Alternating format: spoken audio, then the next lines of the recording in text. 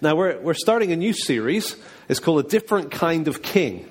And we're getting back into Mark's gospel. And it's really hard to overstate this. For 2,000 years, people have been meeting Christ and being transformed by it. There's no one else in history like him. There are other famous people. There are other people that have done something major in their time. But there's nobody else that has had a lingering, ongoing, apparently still living impact in people's lives like Jesus. And one of the main tools that God has used to bring people to Jesus is the book of Mark. There's 4 Gospels in the New Testament: Matthew, Mark, Luke, and John. And they're documents. Mark was associated with Peter. Peter was one of the disciples. And I suspect that as Peter was coming towards the end of his life and the threat was increasing and it looked like Peter was going to be finished, I think the people around were saying, hey, someone's got to write this stuff down. Mark, you've been hanging out with him. Why don't you do it? And so with a pen and a piece of whatever it was, papyrus or leather or whatever he used, Mark wrote out the story of Jesus. That's what a gospel is. It's sort of like a biography, but it's really focused on his death. And yet it's not a tragedy because it finishes with the resurrection. So you get this really an account of Jesus' ministry for 3 years, what he did and what he said, and then his death and then his resurrection. Matthew and Luke, and then later John, I think saw that and said, that's a good idea. We'll do another one. And so we've got 4 of these documents in our Bibles: Matthew, Mark, Luke, John, and we're in Mark. Mark's the shortest. In some ways, it's the action-adventure version. There's lots of immediatelys. It just keeps on driving forwards. But don't take the shorter length to mean that it's kind of basic. It's incredibly well written. It's really carefully crafted. And Mark has done a wonderful job, inspired by God, giving us an account of the life, death, and resurrection of Jesus, so that as we read his words in our Bibles, we can meet Christ himself. And that's the goal. The goal is not to read an ancient document. The goal is to encounter Jesus Christ. In fact, the way Mark's gospel begins, we were there about a year ago, I think. It's quite a while back. He begins with this statement, this sentence where he just kind of pulls back the curtains and says, hey, readers, here's the reality. This is the beginning of the gospel. That means the good news. This is the beginning of the good news of Jesus. And then he gives him 2 titles: the Christ, the Son of God. And so this is it. This is the gospel of Jesus, the Christ, the Son of God. Now, what do those 2 titles mean? Because they're really important to this book. First of all, Christ. That's not his last name. Okay, he didn't sign things Jesus Christ. Christ is a title. It's a Greek word for a Hebrew word, which the Hebrew word is Messiah. Now that's helpful. Now we've got 2 foreign words. What is the word in English? It would be anointed. Anointed, that's hardly a word we use either. But the idea is when somebody's anointed, back in the day, if someone's going to be king or a prophet or a priest or whatever, you take oil and you put oil on their head, and they would be set apart and specially marked out for this position, for this role, for this task that was in front of them.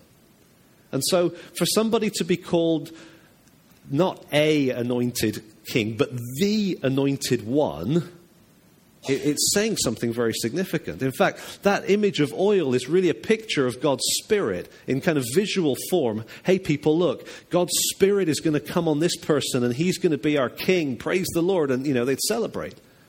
When Jesus came, Mark tells us this is the anointed one.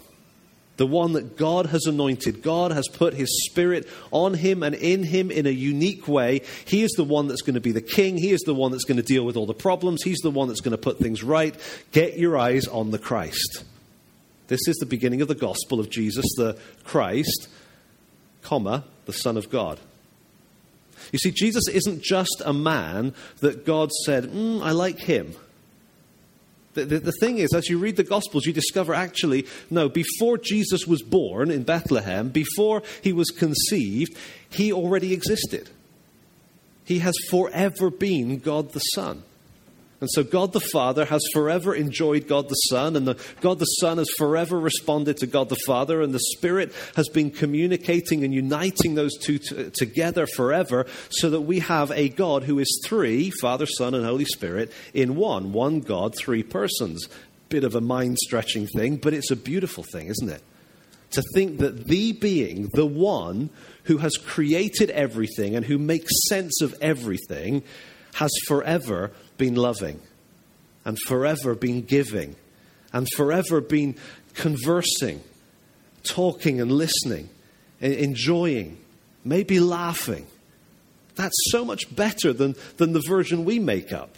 The idea that God is, kind of this angry, powerful, muscular being that doesn't have anyone to interact with on his level. The God of the Bible is Father, Son, Holy Spirit. And we're excited about that. And how we know that God is through Jesus, the Christ, the Son of God. And so as you go through Mark's Gospel, let me just give you a little snapshot of the first half, because the first half is really answering the question that Mark has already answered for us. We read verse 1 and we go, Jesus, oh yes, the Christ, the Son of God. Got it. Maybe. But the people in the story didn't get it. And as you go through for 8 chapters, it's bizarre. At times you find yourself going, oh, come on, people. Because the people who were with him, his family, they didn't get it. They're like, it's Jesus, but what's he saying? What's he doing? He must be mad. The religious leaders, the experts in the Hebrew Bible, they were scratching their heads going, oh, we don't get it. Who is it? He must be empowered by Satan. The disciples, these men, just common laborers that Jesus called to come and learn from him and to be with him and to travel with him, they didn't get it either. All through those first 8 chapters, Jesus is doing miracles, he's healing, he's making blind people see and lame people walk, and he's doing all these compassionate, kind, loving things for people, and people are going, oh, who is he? Who is this Jesus? And finally, we get to the midpoint of the book. It's like the hinge, the pivot point of the whole book. And finally, someone is going to identify who this Jesus is. Okay, we're going to read that in just a second. And so we're going to see his identity declared. And then he goes on to explain his mission, just to clarify, to make sense of what it means that he is the Christ. And then he's going to talk about the implications for his followers. That's where it gets challenging. But even in the challenging stuff this morning, my hope is that we'll find ourselves pulled inwards, like we're leaning forwards toward Jesus, because we may not fully grasp it yet, but it seems like he's worth trusting. This series is not a one-week series. Mark is not a one-story book. It takes story after story after story. The disciples are walking through this book, and just when you think they get it, they don't get it. And I love that, because I don't always get it first time, and probably you don't either. And Jesus is patient, and he'll work with us, and he'll gradually draw us forward, and we take 2 steps forward, and then we take 3 steps back, and you go, come on, keep coming, lean in, trust me. And Jesus works with us patiently to bring us to know who he is and to discover what it is to be truly alive. And so let's look at the passage. It's Mark 8 this morning. Mark chapter 8. It's on page 844 in one of the black Bibles.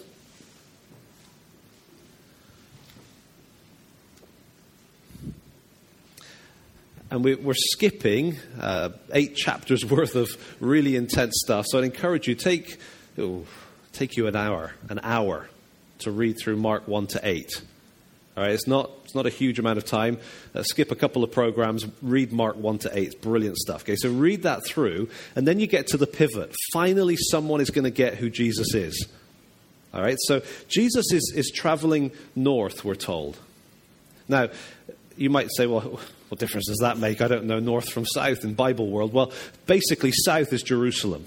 That's where he's heading. That's where the mission is going to be completed. But he's heading north. Almost feels like he's going the wrong way. And as he's heading up towards the north, he comes to this place called Caesarea Philippi. You can visit it today. Melanie and I did a long time ago, the year we got married. And we visited, and it's a pretty long drive. And you get up there, and there's trees, and it's green, and there's this beautiful kind of sort of a lake, large pond type thing. It's really like a spa. People would go there for holidays, and it's a beautiful setting. And you've got this sort of like a cliff,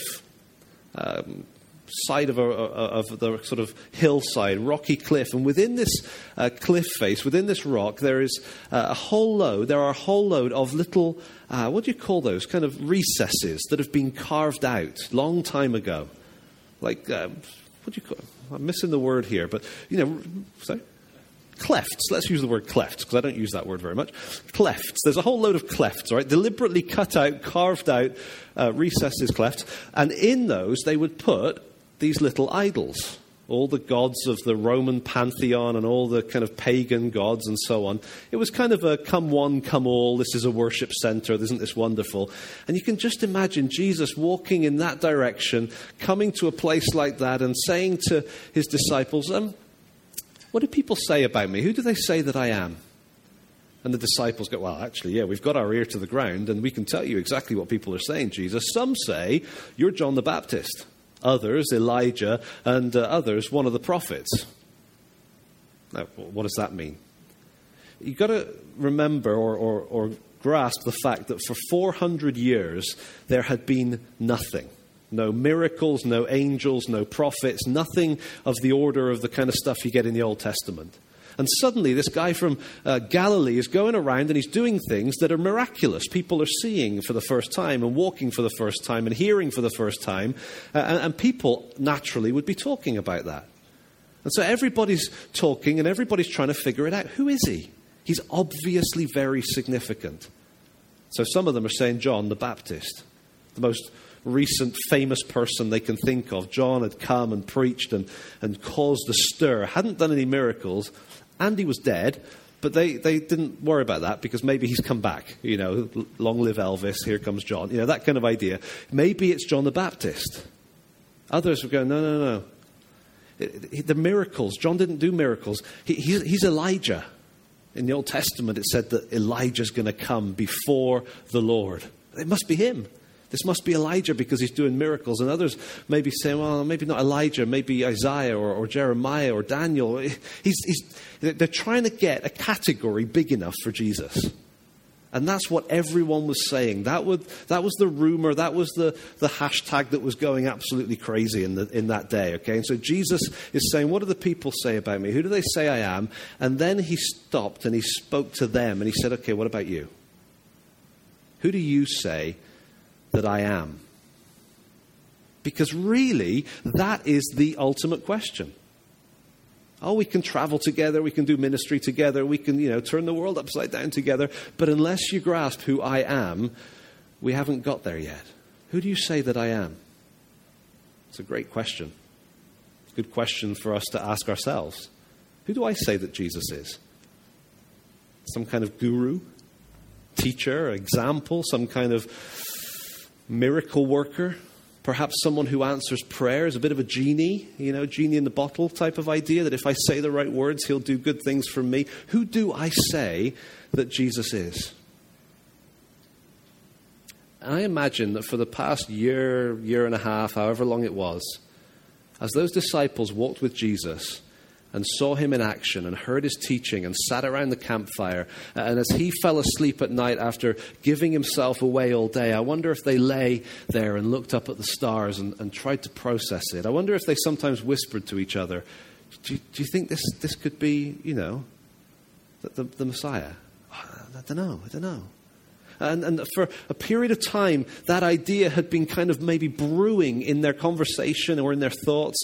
But now Jesus had forced the issue, and Peter, he'd seen enough. He said, yeah, you are the Christ. You are the Christ, the one that was anticipated for thousands of years, the one that God would send with his Spirit on him and in him, the one who would be king, the one who would save us, the one who would deliver us. It's you, Jesus. You're the Christ. You're the King. You're God's king.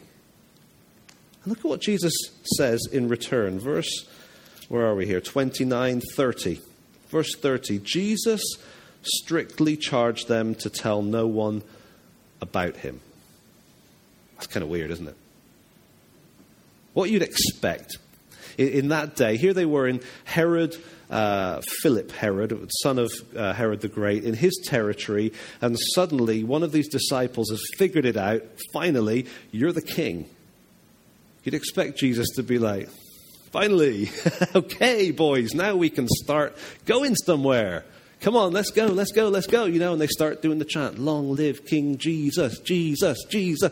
And you sort of rally it up and get the crowds going and then march for Jerusalem. Take on the governor, establish the kingdom. Let's do it. It's time, right? And Jesus says, okay, okay, that's correct, but don't tell anyone. What? If Jesus is the king, and he's standing in a tiny little tetrarchy, which is a quarter of a kingdom, right? He's standing in a tiny little zone, and he's been declared king, and he is the king anointed by God to be king over the whole world. Why is he saying, shh, don't let anyone hear you? Either, number one, he's scared, and I don't think that's true. Or, two, there's more to be communicated. And that's what I think is going on here. There's more to it than just recognizing that Jesus is the Christ. Because so far, what have they got? They've got a Jesus who comes and teaches and guides and leads and speaks and does miracles and healings and makes things better. If you can't walk, he can make you walk. If you can't talk, he can make you talk. If you can't see, he can make you see. And Jesus doesn't want to be that kind of a king, because that's not ultimately what he came to do. He wasn't going to let them move forward with the idea of Jesus as a genie. He's a much bigger king than that. The amazing thing is, even now, 2,000 years later, we read a gospel, we encounter Jesus, and we find ourselves doing the same thing that the disciples did. Turning big Jesus into my little genie. You can serve me now because you can answer my prayers, because you can make my life better, Jesus. But Jesus doesn't want to do that. It's not that he doesn't care. He cares. In the minutest detail, he cares. But his plans are so much bigger than that. It's like we're saying, Jesus, great, now you're king. Can you do this? And he says, no, I'm going to do this. I've got something bigger in mind. And so, a great moment for Peter. He's just made the big declaration, you're the Christ. He's expecting the big celebration. Jesus says, shh, and immediately begin to teach them. He began to teach them that the Son of Man must suffer many things and be rejected by the elders and the chief priests and the scribes and be killed, and after 3 days rise again. And he said this plainly. He said, okay, you've got the king bit, but you don't understand the king if you don't know about the cross. Because I'm a man on a mission. I've come from God and I'm going to Jerusalem. And I'm going to suffer and I'm going to die. And that is the reason I'm here. Making this as plain as I can. I'm going to suffer. I'm going to die. 3 days. I'm going to rise again. Okay, that's the kind of king I am. You're expecting a genie in a bottle king. You're expecting a king who's going to establish a little kingdom for a while. But I'm a different kind of king. I'm a king who comes to die because I've got a bigger plan. Peter can't comprehend that.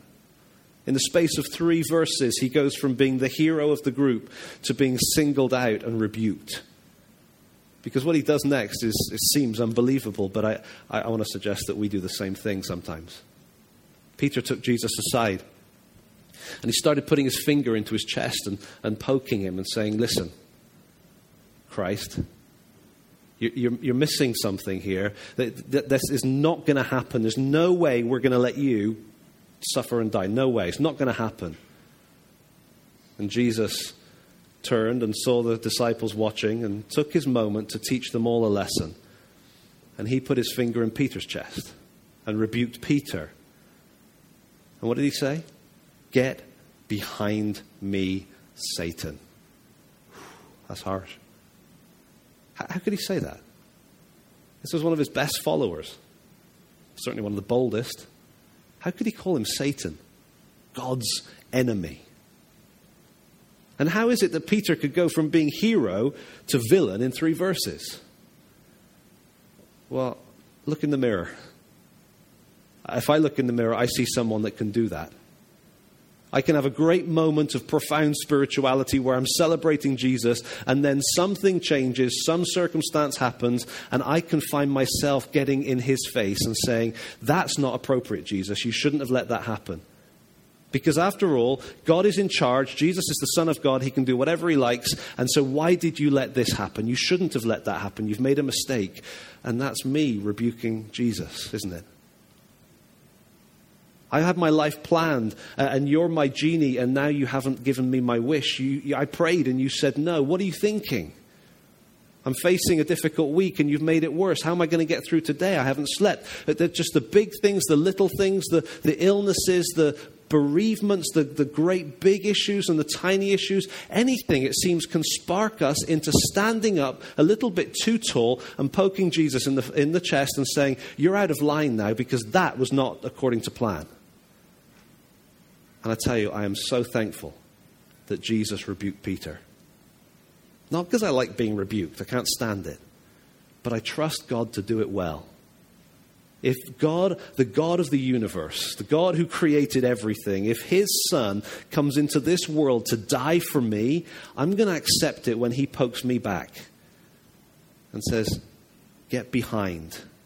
You're full of yourself. You're getting pumped up as if you're some kind of alternative God, and you're not. That's a lie. It's the lie. You cannot be like God. That's the lie that has been kind of pervading humanity since Genesis 3. You can be like God, eat the fruit, do your own thing. You don't need God. And we grow up in this world committed to the idea that we can be in charge of our own universe.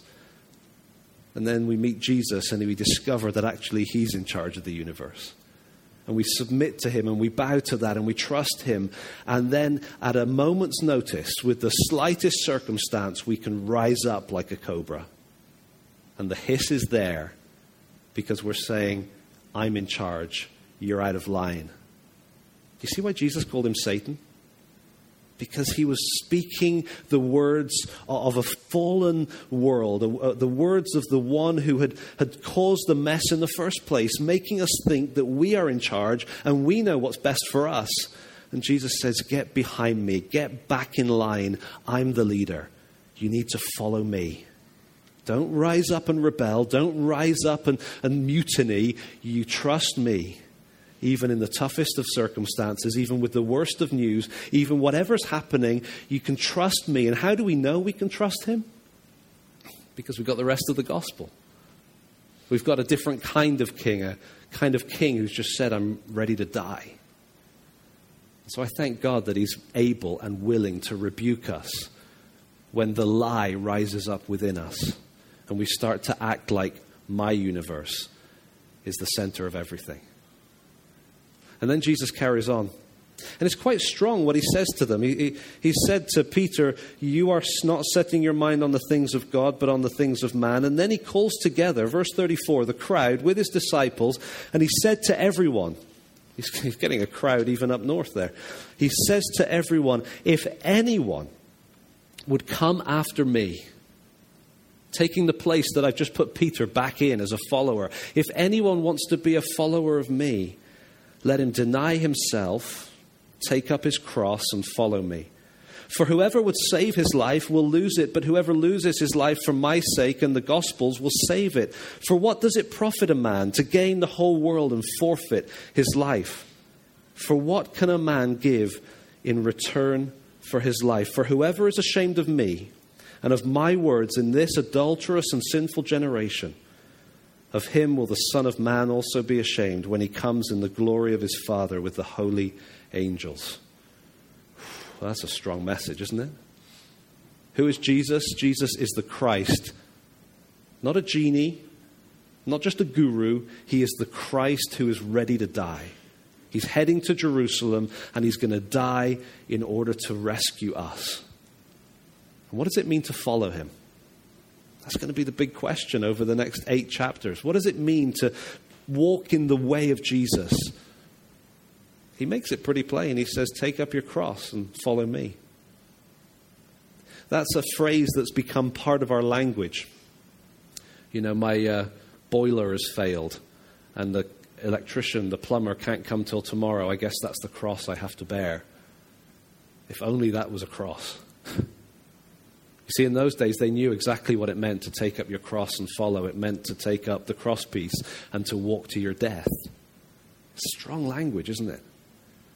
To say, you know what, I've lived my whole life with me on the throne of my little universe, but now I'm going to let that go.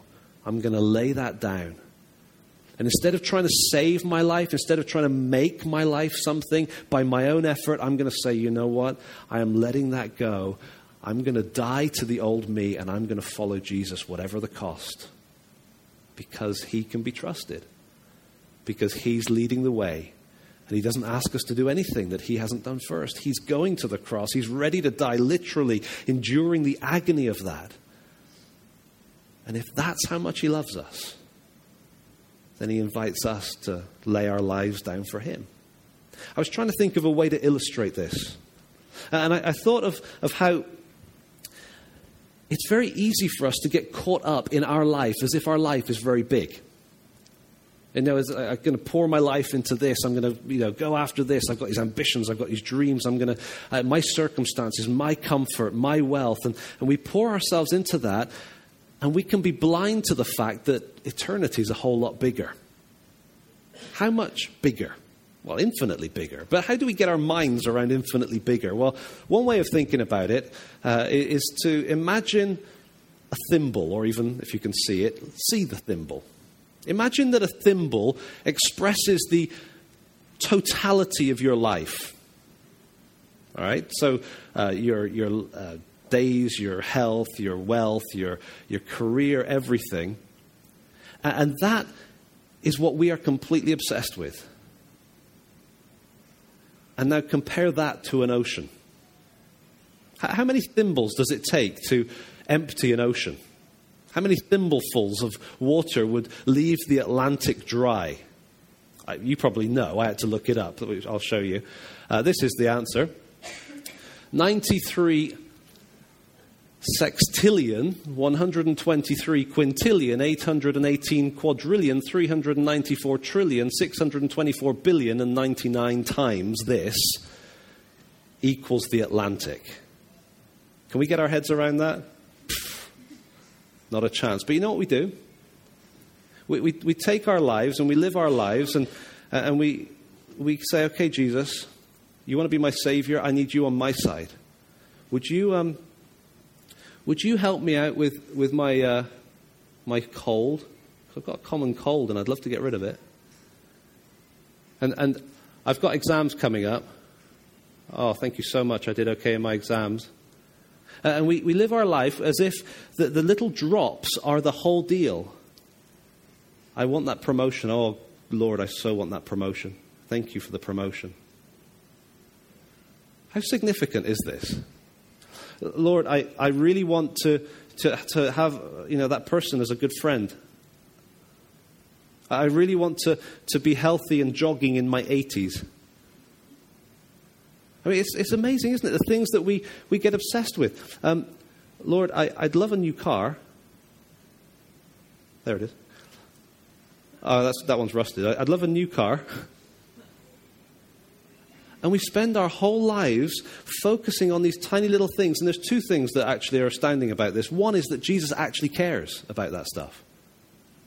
I mean, he cares about the minute details of your attitude, your situation, your comfort, your hurts. When you cry a tear, he cares.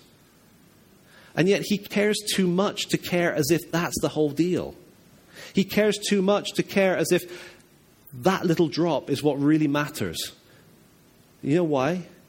It's because he knows what life is all about. He knows what eternity is. And he knows that even if he answers all your prayers, yes, yes, yes, yes, yes, and you gain the whole world, and you get all the wealth, and you have the best of health, and you're on the covers of magazines in your 70s because you're so stunning. Whatever it is, he knows that what does that add up to? It adds up to a thimble. And in a moment, it's gone. And he loves us too much to let us live for that. And so what does he say? If a man gains the whole world and yet loses his soul, he's got nothing.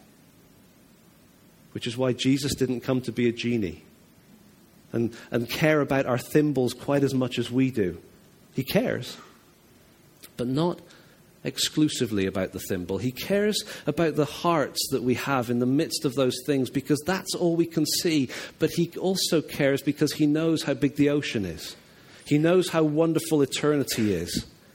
And he knows that there's something bigger than the biggest prayers that we pray in this life.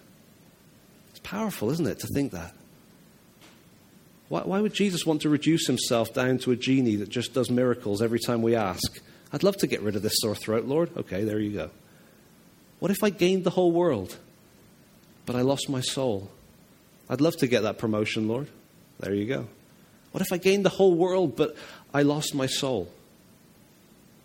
Stories told, I don't know if it's true, a historian will probably correct me, but Charlemagne, the first kind of emperor of Western Europe, the renewed Roman Empire in the 800s, he accumulated everything. France, Germany, Italy, built this whole thing. And when he died, he was buried. And sometime later, a couple of hundred years later, they went into his tomb.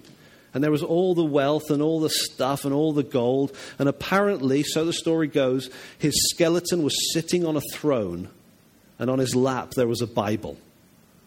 And somebody somehow had arranged it with his finger pointing to this verse. What does it profit a man if he gains the whole world and yet loses his soul? Jesus is talking to his disciples as they're doing a U-turn to head south to Jerusalem. He's going to show them what kind of scope he has in mind. He's going to give them the big picture. He's going to take them and lead them all the way to the cross. And there, he's not going to ask them to die as his followers. He's going to go and he's going to die himself to pay the price, to make it possible for this to be translated into an ocean, times an ocean, times an ocean, times an ocean, eternal life, real life, life to the full. And so what do we give in exchange for our lives? The stuff that we accumulate in it? Lord, I'd like to live longer. I'm coming towards the end now and I'm getting nervous. There's heart disease in the family. I don't want to die yet. And so how about I give you some stuff to give me more life? What do we give him? We haven't got anything. And so we have to cast ourselves on him and tell him, Lord, I have got nothing to offer. I'm not clever enough, bright enough, intelligent enough, good-looking enough. I cannot work my way up and out of this thimble that I think is my life, that I think is so important. I'm here and I'm tiny and I need you. And Jesus, you know what he says? He says, when the Son of Man comes in the glory of his Father with the holy angels, he will not be ashamed of you. When the whole of reality, as we've known it for hundreds of years, suddenly gets pulled back like a curtain and the King comes and everything gets put right side up and all the wrongs are put right and everything that's messy is corrected. When the King comes and every atheist and every other person and everyone on the planet and every creature goes, it's King Jesus, and the whole planet bows, when that happens, there are going to be those people who Jesus is not ashamed to call his own. Hey, so good to see you finally. Isn't that amazing? And what does he ask of us? That we pay him something? No. Simply that in this life, we identify ourselves with him. In this life, now, we say, you know what? I'm not doing any deals here, Lord. I'm just yours. I am yours. You're the Christ. You're the Savior. You're the King. I'm walking around in a thimble. I'm yours. And if we're not ashamed of him now, when he comes, he won't be ashamed of us then.